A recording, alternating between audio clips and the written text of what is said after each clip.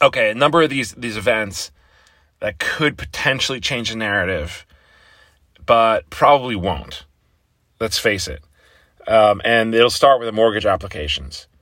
And to recap what we're doing here, what we're looking at is fears of higher for longer interest rates from the Fed. This is still the primary driver of the selling pressure. Now, it would normally be most closely felt at the short end of the yield curve. But the fact that the 10-year saw most of the selling yesterday tells us there is something else at work. And for that something else, I point you to these fiscal concerns that we've talked about emanating from D.C. and the inability or unwillingness of lawmakers to do anything about controlling the fiscal deficit. What that means is that the government has to sell more bonds.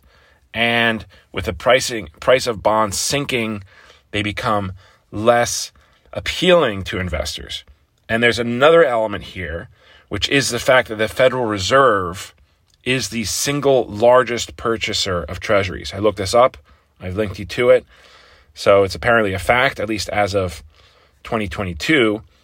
And the Fed is slowing its purchases of treasuries due to quantitative tightening, QT.